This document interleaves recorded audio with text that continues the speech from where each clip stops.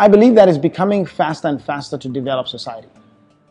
It took Western Europe about 1,000 years to go from extreme levels of poverty to where it is today. It went through the Middle Ages, and then you had the Renaissance period, and then you had the era of the Industrial Revolution, and then eventually they got to where they are.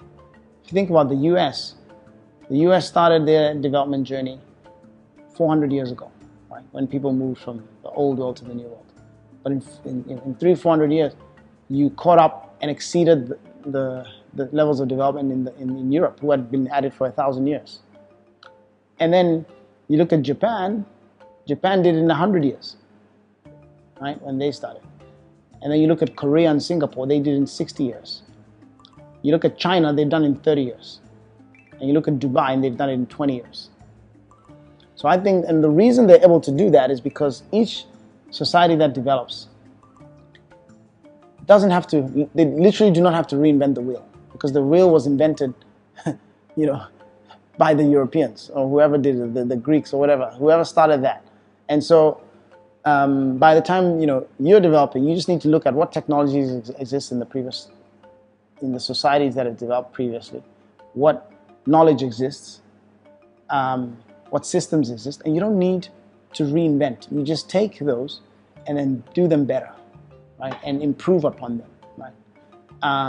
And you've saved yourselves all the R&D and all the experimentation that Thomas Edison had to try 1,000 times before he figured out the light bulb. We just get it today and switch it on.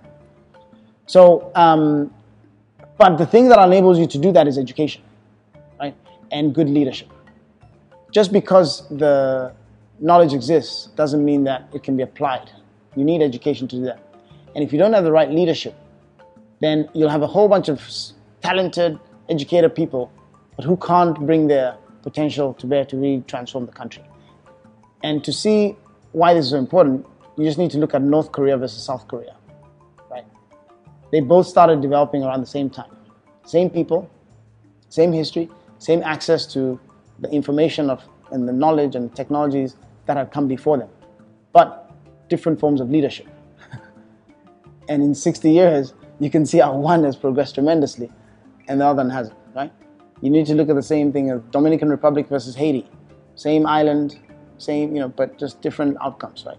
West Germany versus East Germany during the communist era. Same, so that's why you need to combine the two things, education and leadership, and then that's how you really transform society. And so one of the reasons I believe that this is Africa's century is because we have the ability through something like ALU to combine those two things, to create people, to develop them through education, but give them the leadership skills. And then you create a powerful force that is going to really make Africa the continent of innovation and prosperity and entrepreneurship and progress that will actually grow the fastest this century.